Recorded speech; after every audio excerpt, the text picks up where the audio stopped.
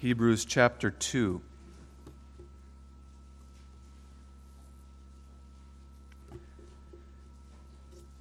Therefore we ought to give the more earnest heed to the things which we have heard, lest at any time we should let them slip.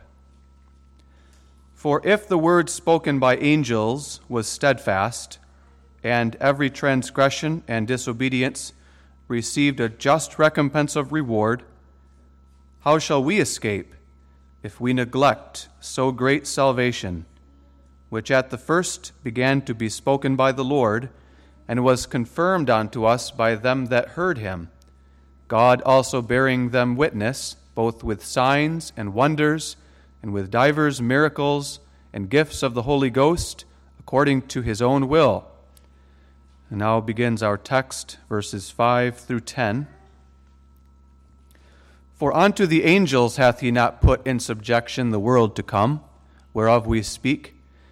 But one in a certain place testified, saying, What is man, that thou art mindful of him? Or the Son of man, that thou visitest him? Thou madest him a little lower than the angels. Thou crownedst him with glory and honor, and didst set him over the works of thy hands.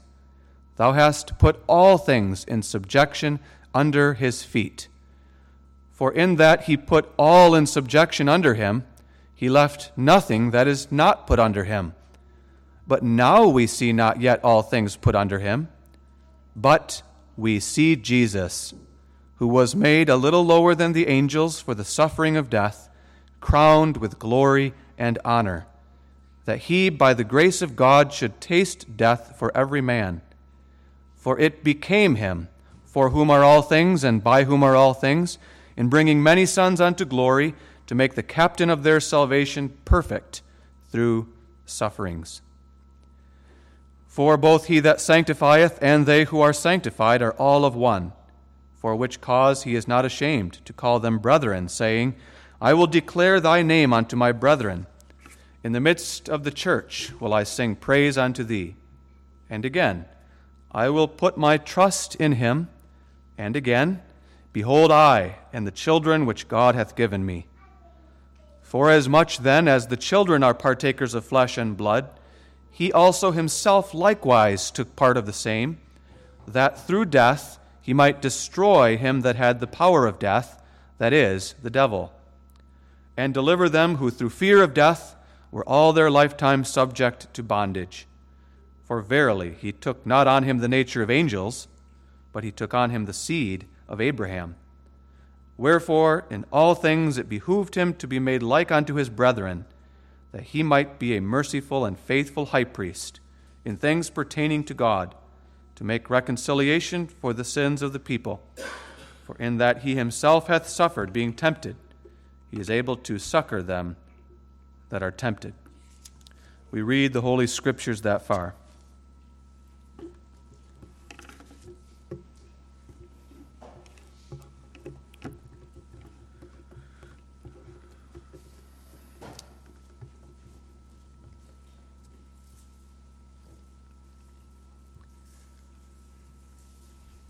Beloved in the Lord Jesus Christ, the purpose of our worship service tonight and the purpose of the sermon is that we might see Jesus crowned with glory and honor. That's our purpose tonight. Our purpose is that we might see Jesus ascending up into heaven in that cloud of glory, ascending up high above this earth and the heaven above it, high up into the highest heaven, what the Scriptures call the third heaven, before the watching eyes of his disciples who stood on the Mount of Olives. That's why we have gathered together tonight to commemorate that great event. Or to use the words of the book of Hebrews, our purpose tonight is to commemorate and to see Jesus as he went up to sit down on the right hand of the Majesty on high, being made so much better than the angels, having obtained by inheritance a more excellent name than they, as the apostle writes in chapter 1, And as he goes on to ask, "For unto which of the angels did God ever say, 'Thou art my Son, this day have I begotten thee'? And unto which of the angels did God ever say, 'Sit thou on my right hand until I make thy enemies thy footstool'?" God never said those things to the angels, but he did say those things to Jesus. And so we come here tonight to mark that event, to remember that event, to give thanks, to hear the preaching of that event from the Scriptures, and to worship the King of Kings. The apostle who wrote this epistle to the Hebrews goes on in chapter 2 to make this exhortation, a very serious one. "Therefore, we ought to give the more earnest heed to the things which we have heard, lest at any time we should let them slip. For if the word spoken by angels was steadfast, and every transgression and disobedience received a just recompense of reward, how shall we escape if we neglect so great salvation, which at the first began to be spoken by the Lord, and then was confirmed by the apostles, and God also bore witness to it through signs and wonders and miracles and gifts of the Holy Spirit? How shall we escape if we neglect so great salvation? For unto the angels hath he not put in subjection the world to come, whereof we speak." And now we get into our text here in verse 5. "But one in a certain place testified," and there he speaks of David, the psalmist, who testified in Psalm 8, "What is man, that thou art mindful of him, or the Son of man, that thou visitest him?" In Psalm 8, a beautiful psalm which maybe you could read tonight for your devotions before bed, "O Lord, our Lord, how excellent is thy name in all the earth," David writes. And David goes on to reflect upon God's work of creation, of man in the beginning, making him a little lower than the angels, but crowning him with glory and honor. David is reflecting in Psalm 8 on God's creative work of man in the beginning. But whether David knew it or not, the Holy Spirit at the same time was inspiring him to prophesy about the Son of Man who was going to come. He was prophesying in that same psalm, looking forward to the coming of the Messiah. And he spoke about Christ, according to our text, when David wrote that he was made a little lower than the angels and crowned with glory and honor.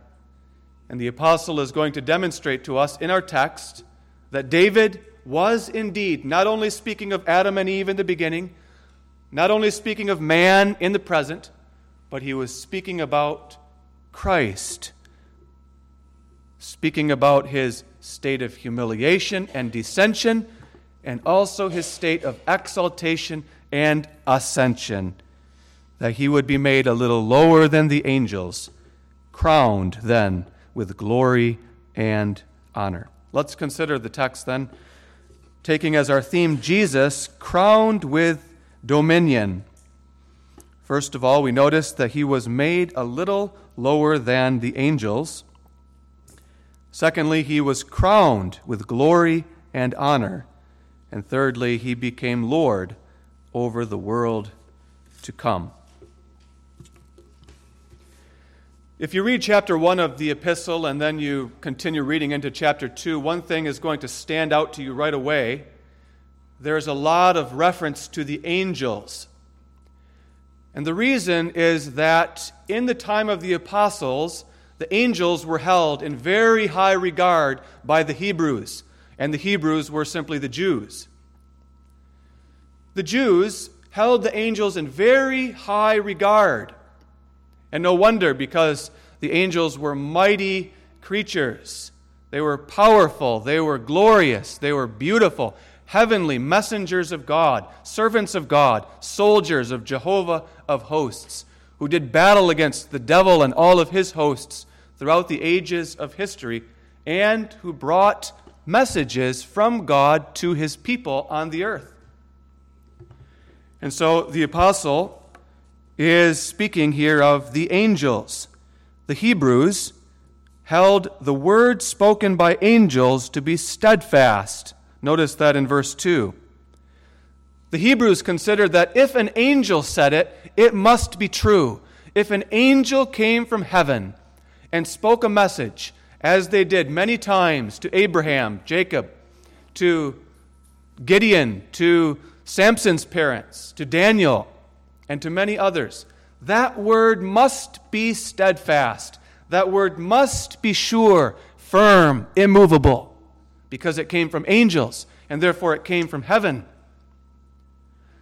But the problem that lies in the background of the book of Hebrews is that many of the Jews did not believe the words spoken by Jesus. Jesus came. Jesus spoke the words of salvation, but they did not believe him. They rejected him. But what is of more importance for this epistle is that the Hebrew Christians, the Jews who were Christians, were also starting to doubt the words of Jesus. And the reason all of these Jews were filled with such doubt was because when Jesus came, he tasted death, to use the words of our text. He suffered death. He died on a cross outside of Jerusalem. Now, all of these Jews, or many of these Jews, were expecting that when Christ comes, when the Messiah finally comes, then we will see the ascension of God. We will see the exaltation of Christ. But what they thought that would be is that Christ would ascend to a physical throne in the city of Jerusalem. That Christ would liberate them from their Roman enemies.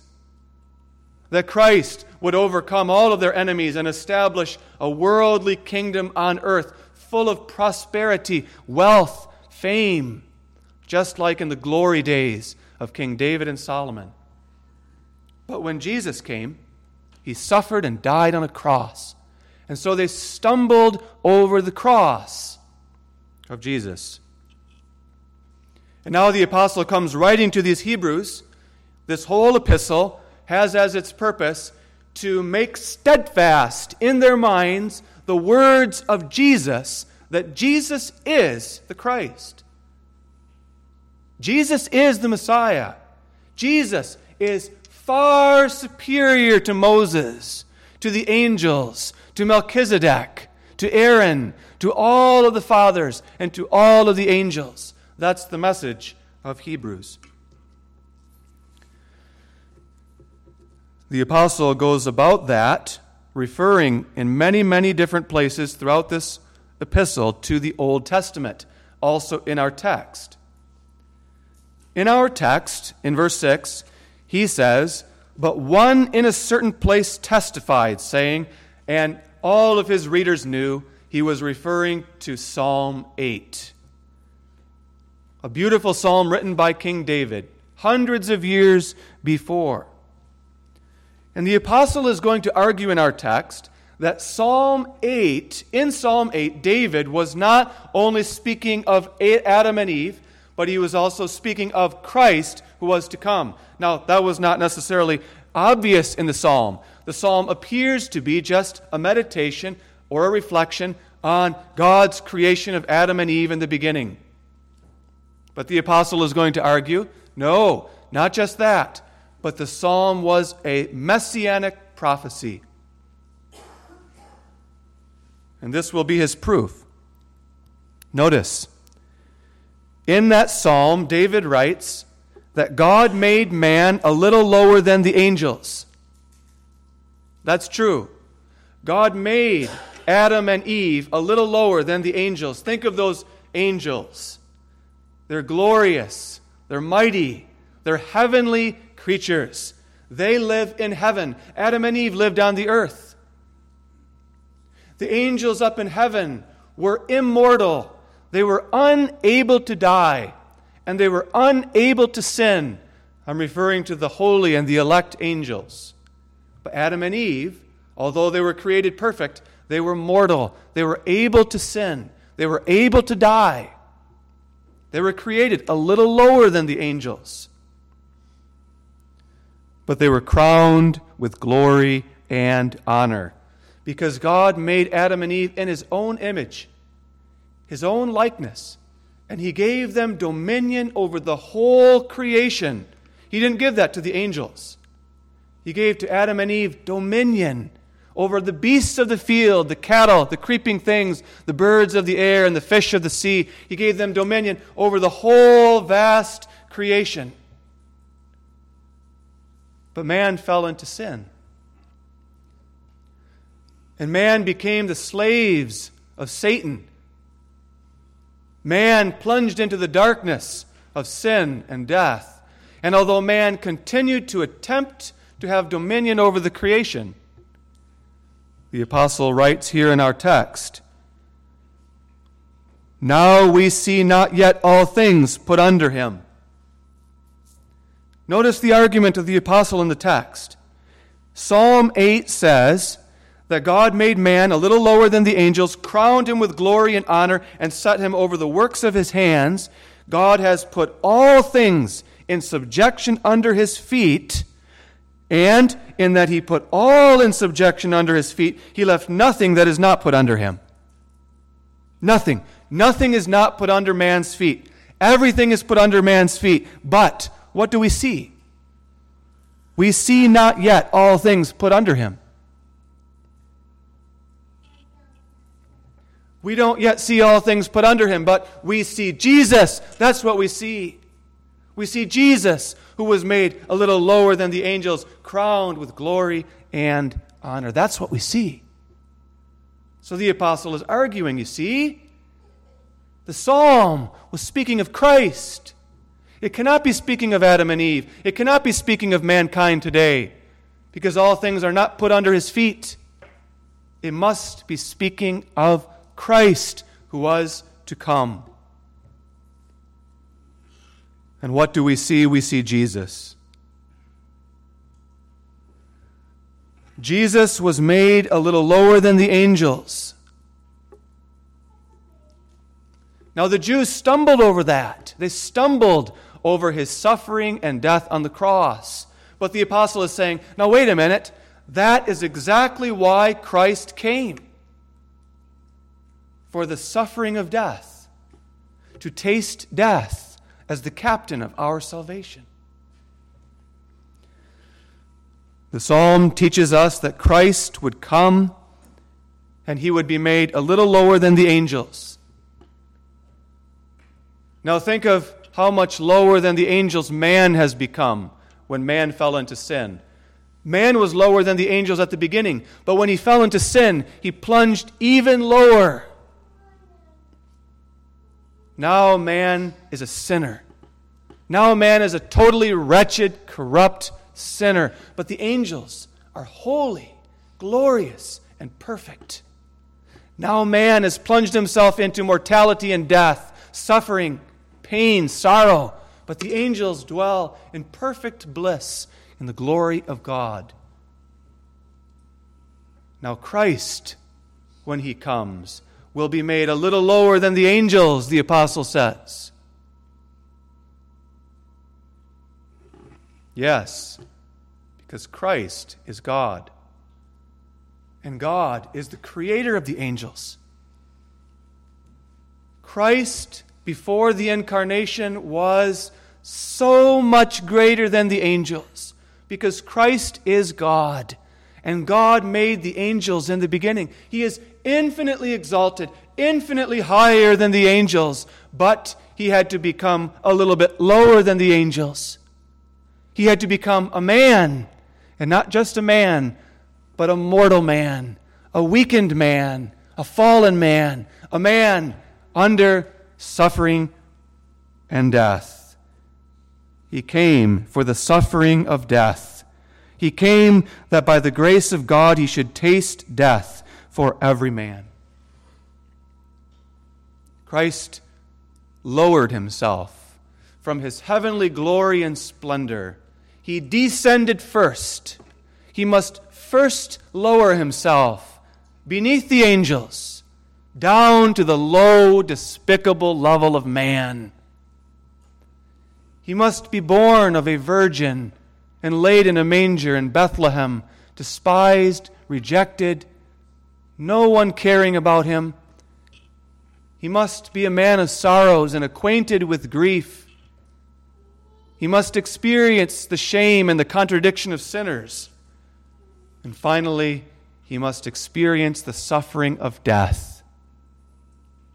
He must be nailed to a cross. He must come under the curse and the wrath of God, and he must taste death. Why must he taste death? Because he came into this world in order to bring many sons to glory, the apostle says. He's the captain of our salvation, the apostle says. As our captain, he came. He lowered himself. As a good captain, a good general, a good leader in the army, he plunged himself right into the heat of the battle, into the hottest part. He laid down his life in order to bring many sons to glory. He tasted death for those who were worthy of death, because they deserved death, because we deserved death for our sins. That's why he came, the apostle says. Don't stumble over the cross. The cross, that's why he came. He became a little lower than the angels.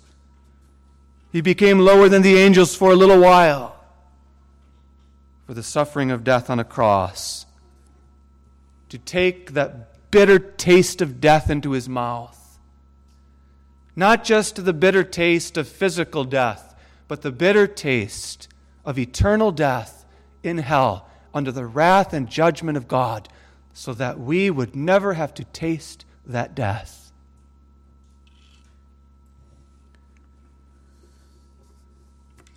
He lowered himself all the way down to our level to taste death as the captain of our salvation, to reveal the grace of God.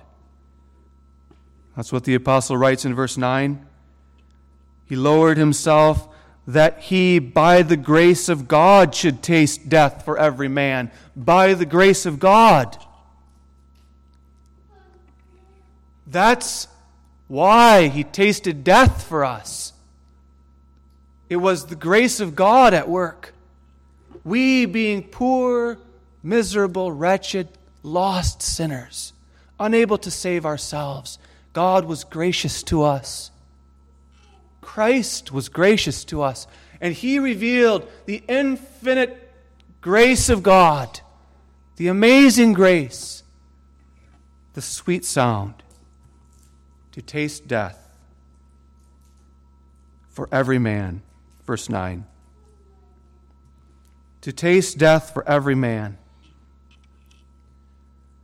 And now we understand that does not mean every single man. We come to the text and we read that he tasted death for every man. And we want to know, what does that mean? Because we know that there are many people who say that Jesus became a little lower than the angels to taste death for every single man and every single woman, and to bring all of them into glory. How are we to understand the text? Well, we must put ourselves into the shoes of the apostle in the first century, writing this epistle to Hebrew Christians, Jewish Christians, who tended to be very narrow-minded, who tended to think that God was their God, but not the God of the Gentiles. And the apostle here insists, as elsewhere, no, Christ came to taste death for every man. Every man. Not just the Jewish man, but also the Greek man and the Roman man. Yes, those Roman men whom you hate so much. Those Roman men who have dominion over you. He came to taste death for those Romans, those Greeks, those barbarians, those Scythians, for those black men and those white men and those brown men, for every man. That's why he came. But not for every single man. Because the apostle says in verse 10 that he came to bring many sons unto glory. He is the captain of their salvation. He is the captain of a vast army that is gathered out of every nation, kindred, tribe, and tongue. He tasted death for every single one of those whom God gave to him out of the nations. And he did that to bring them unto glory. He came down to bring us up. He came down into our miserable world to bring us up into his glorious world.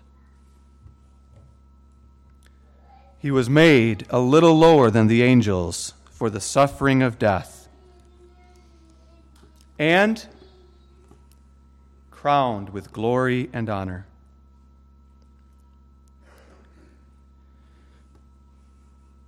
When David wrote Psalm 8, as I said already, he was first of all meditating on what God did in the beginning. God made man a little bit lower than the angels, but he crowned him with glory and honor at the same time. Adam and Eve were beneath the angels, but they were over all of the animals. God gave them dominion over all the creatures of the earth, to rule as king and queen. But they fell into sin. They cast away their crowns. They wanted to be slaves instead, slaves to the prince of darkness. And ever since the fall, up till the days of the apostle reflects on all of those days. And he says, we do not yet see all things put under him, verse 8.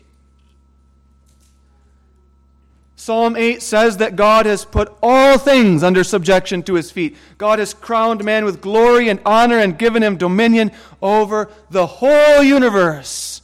But we don't see that. Now, we see not yet all things put under him. What do we see? What do we experience? We see that man today, man and woman, the sons and daughters of Adam and Eve, struggle and strive with all of their might to keep the creation under their control, to keep hold of some kind of dominion over the animals, to somehow tame the forces of nature. But man is unable to do so. All we have to do is look around us in the past couple of years, and even in the past couple of weeks. All we have to do is pay a little bit of attention to the news, and we can see that. Man struggles and strives when suddenly a little virus breaks forth and spreads from nation to nation to nation, infecting millions and millions of people. Man struggles and strives to keep that virus under his control, under his dominion, but he is unable really to do that.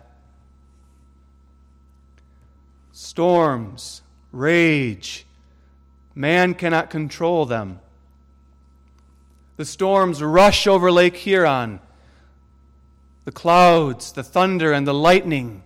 The rain pours down to the earth. Winds stir up the ground, destroying houses and buildings and roads and power lines. And man is not able to keep it under subjection to his feet. Just this past week, a young man entered into a school in Texas with a gun, shot and killed 19 little children. And the governments debate, they fight, they struggle against each other, they think of solutions, but they have no solutions. They cannot keep these killers under subjection and under their dominion. They are unable to do that. We have seen another war break out in Europe, in Ukraine. Russia, that powerful ancient nation, building up its forces over time and finally invading a sovereign nation. And the nations of the world stand and watch and wring their hands, and there's nothing they can do. They can't keep man under control. They are unable. We do not yet see, the apostle says, all things put under him. I recently also heard an unbelieving scientist speaking about the future, the destiny of the earth, speaking in great terror. And he said this, that it's not a matter of if, but a matter of when some giant asteroid 50 miles wide or greater is going to hurtle towards the earth again, just as they think it happened before in the past, and smash into the earth. And they describe what's going to happen if that asteroid smashes into the oceans. Tidal waves of catastrophic nature are going to destroy all of humanity. And they live in terror because they know they don't have all these things in subjection under their feet. They don't have dominion. They believe that we live in the midst of a world, a wild, untamed world in which anything can happen, in which mankind can be eliminated and extinct in an instant, and they know they have no control. We do not yet see all things put under his feet. Certainly we don't. What do we see? They don't see it. But what do we see? What do you see? Verse 9, but we see Jesus, who was made a little lower than the angels for the suffering of death, crowned with glory and honor,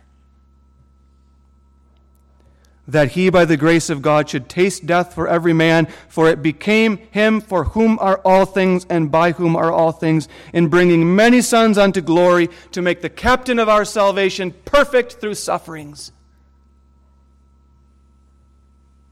That's what we see. We don't see that with these eyes. And that shouldn't be any surprise to us.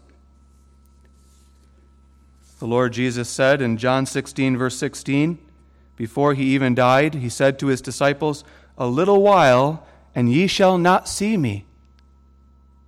And again a little while, and ye shall see me. Because I go to the Father. We don't see him with these eyes. We see him with these eyes. We see him with the eyes of our heart. We see him with the eyes of our soul, the eyes of faith, eyes that we don't have by nature, but eyes that God gave to us because he loves us. We see Jesus. Where do we see him? How do we see him? When do we see him? We see Jesus when the drama of salvation is portrayed before our eyes in the preaching of the gospel. When the story of salvation is opened and expounded to us from the Scriptures, proclaimed to us in the preaching, that's when we see him. We see him. When the Scriptures are brought to life, we see him, as it were, with the eyes of our soul. We can see him there. We see him going up in the front of the eyes of his disciples, going up there in the cloud, up, up, up, up, with his arms outstretched towards his disciples, blessing them. We see him there. There he goes. There he goes. Up in the cloud, up, up, up, higher and higher. We see him with our eyes of faith, transcendent, far surpassing all of this creation, going up far above the clouds, far above the stars, far above the galaxies and the farthest reaches of space into that highest heaven, entering into his glory, sitting down there at the right hand of the Majesty on high, sitting down there at the right hand of his Father in heaven, crowned with glory and honor. Do you see that? Is that what you see? I see Jesus crowned with glory and honor. I see his crown, so much better than the crown that God gave to Adam and Eve, a crown which they threw away. I see his crown. Do you see it? It's a victory wreath wrapped around his head. He sits at the right hand of God and he wears that victory wreath because he is the victor. He is the conqueror. He was victorious. He accomplished what he came to do on this earth. And so there he is, crowned with that victory wreath, that wreath which symbolizes his victory over all of our sins, his victory over death and hell and Satan and all of his demons and the world. There he is. Do you see him? Do you see him sitting there at the right hand of God, crowned with glory and honor as the King of kings and Lord of lords, given a name above every name?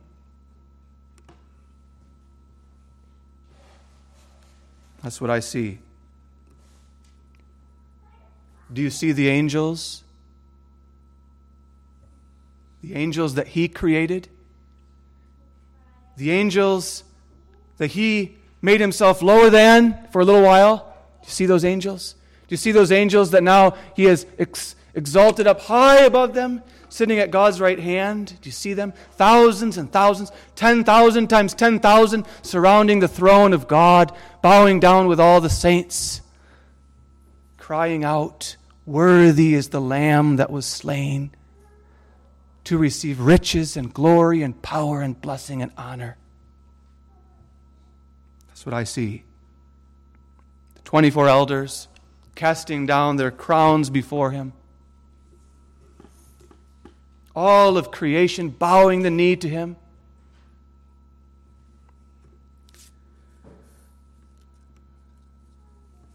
Because it became him, the apostle says.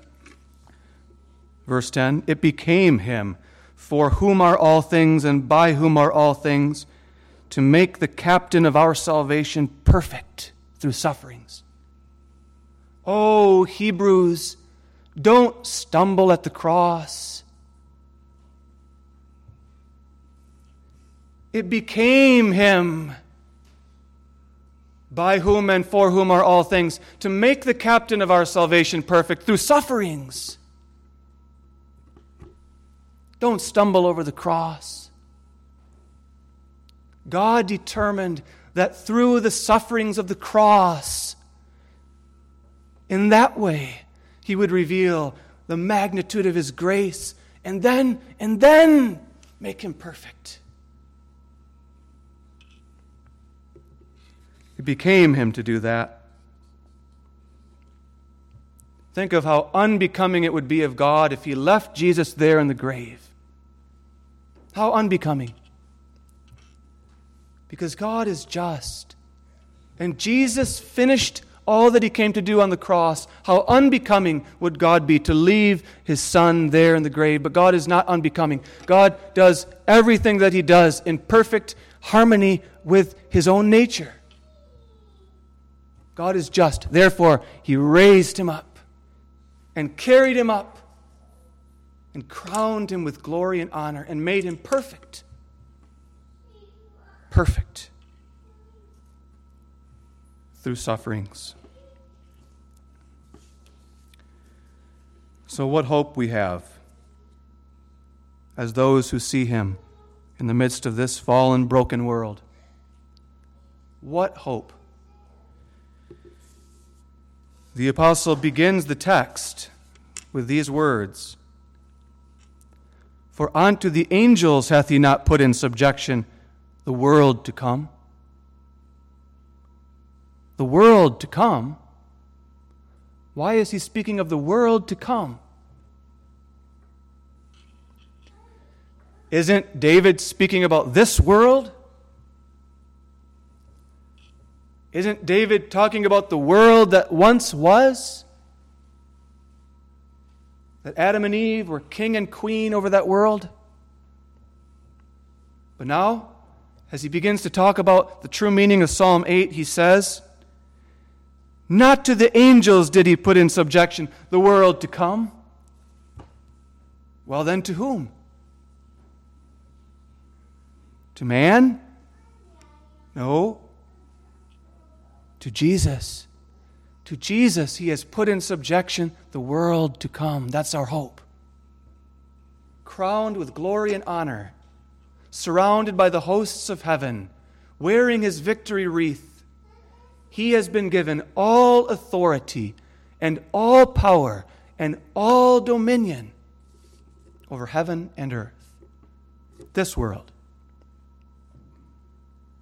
Because he is going to create the world to come out of this world. That's what he is now doing. He was crowned with dominion. He was given dominion over the whole universe to bring to pass the world to come. Man in this present time tries to bring about a future world. Everywhere we look, everywhere we listen, man struggles and strives and endeavors to overcome these viruses, these shootings, these wars, these pandemics, these storms, to no avail. And yet he continues and endeavors and strives to subject this world to himself because man has a dream. And man's dream is to create the world to come here in this world. That was the dream of the Jews too. They were looking for a Messiah who would ascend to the throne in Jerusalem and rule over this world. And that's what man is still trying to do. Utopia. A perfect world in which we solve all of our problems.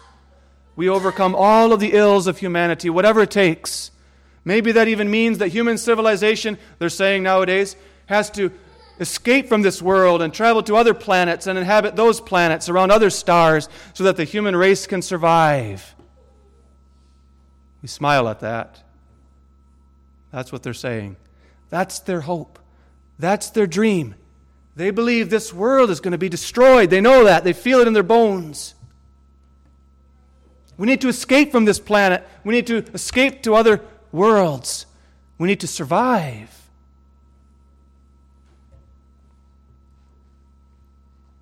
That's a vain hope. We have a sure hope. We see Jesus. Jesus, with dominion over this whole universe. And he says, I come quickly to create that world to come. He says, you see all those troubles around you? Those are the signs. Those are my footsteps. That means I'm coming. I'm coming for you. Because I'm bringing many sons into glory. Many sons, many daughters. All those for whom I tasted the death of the cross. I'm bringing all of you to glory. Into that world that is yet to come. The everlasting world. In that world we will see Jesus. But not by faith. We will see Jesus face to face in the world to come. This glorious, exalted, crowned Lord. We're going to see him face to face in the world to come. That's an everlasting world. That's a world in which there will be perfect peace and harmony. What man vainly attempts to accomplish by his own efforts here below, Christ will accomplish by his power. But it will be so much better than what man dreams for, because it will be a world of perfect righteousness. You know, the world that man dreams for, some semblance of it will come to pass in the last days when the beast rises out of the sea. But it will only last for a time and times and half a time and then perish. But the world to come that Christ will create will be everlasting, and there will be righteousness there, not a kingdom of darkness, a kingdom of light. No more sin, no more sorrow, no more death, no more crying. The former things will be passed away, and 10,000 times 10,000 angels and saints as many as the stars of heaven will gather and rejoice and look at the face of Jesus and see the face of God and dwell with him forever and ever.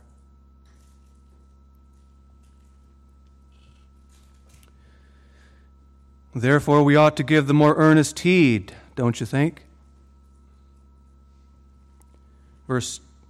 Chapter 2, verse 1. We ought to give the more earnest heed to the things which we have heard, lest at any time we should let them slip. Oh, how easily we let them slip. But if the word spoken by angels was steadfast, how shall we escape if we neglect such a great salvation, which was first preached by our Lord himself, and then preached by his apostles, and confirmed by God through many signs, wonders, miracles, and gifts of the Holy Spirit? How shall we escape if we neglect, if we reject, if we ignore, if we despise such a great salvation? There is no escape. Therefore, let's give the more earnest heed. That's the message of Hebrews. These Hebrews were starting to doubt. They were starting to slip. No, Paul says, let us give the more earnest heed. Hold fast to Christ. Put your hope in Christ. Look forward to his coming. Behold, he comes quickly. Amen. Father in heaven, we give thee thanks for the gospel of our Savior Jesus Christ. What a glorious, marvelous gospel. We confess that so often we do not marvel at it as we ought. Fill our hearts tonight with the wonder of the ascension of our Savior, of his being crowned with glory and honor. And grant, Father, that we might be filled with hope as we struggle with our own afflictions and trials, our own sins, as we struggle in the midst of a world of temptation, of philosophies of men. Grant unto us to be steadfast, unshakable, unmovable, holding fast to our exalted Lord